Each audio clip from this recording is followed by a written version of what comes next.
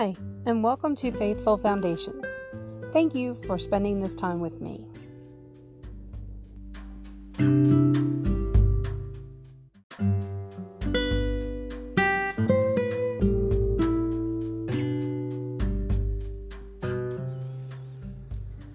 One generation commends your works to another. They tell of your mighty acts. Psalm 145:4. When David was young, his mother committed suicide. She'd had untreated anxiety and post-traumatic stress disorder following her time as a soldier overseas. Unable to get the help she needed, she ended her life.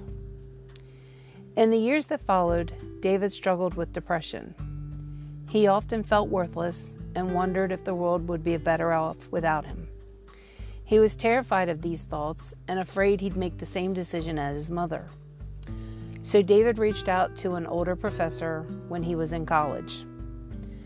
The 60-year-old woman became like a mother to him. She explained that legacies can be filled with pain like David's. But with God's help, you can change the legacy, creating a new one filled with hope. Maybe you're like David. Perhaps your family members have struggled with darkness, or you yourself. It could be the pain of teenage pregnancy, depression, pornography, bipolar disorder, poverty, or physical abuse. Whatever your family struggle, God can redeem you and your loved ones. He can bring freedom and healing, no matter how dark your situation might seem. God, please be the author of my family's comeback story. Set us free from sins that have plagued us for generations.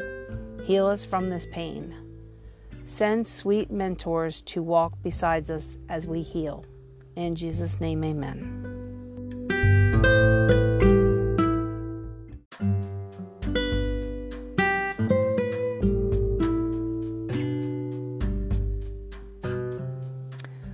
I hope today's reading has brought you closer in your journey of faith.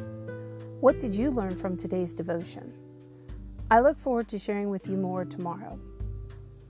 Please follow us on our blog where you can find a free daily devotional checklist to make following along each day easier. You can also join our Facebook group, Faithful Foundation Praise, and leave your prayer requests and pray for others in need as well. I'll leave all the links in the description. Have a day filled with love, peace, and happiness, and remember to share it with others.